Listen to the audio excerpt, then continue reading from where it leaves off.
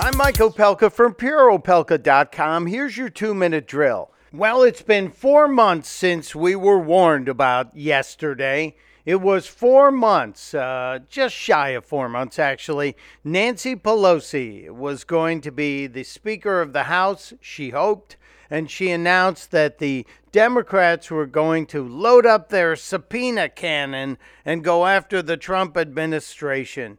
She didn't specifically say impeachment, but based on everything that they did with the subpoenas, going after documents, going after emails, going after any kind of information from 80 plus people who've been connected to Donald Trump, it sure feels like that's what this is all about.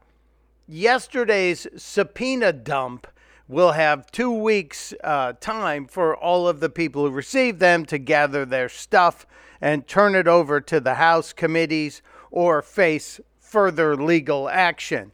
But there was something curious about yesterday's gigantic subpoena cannon unloading. One name was missing from it: Ivanka Trump.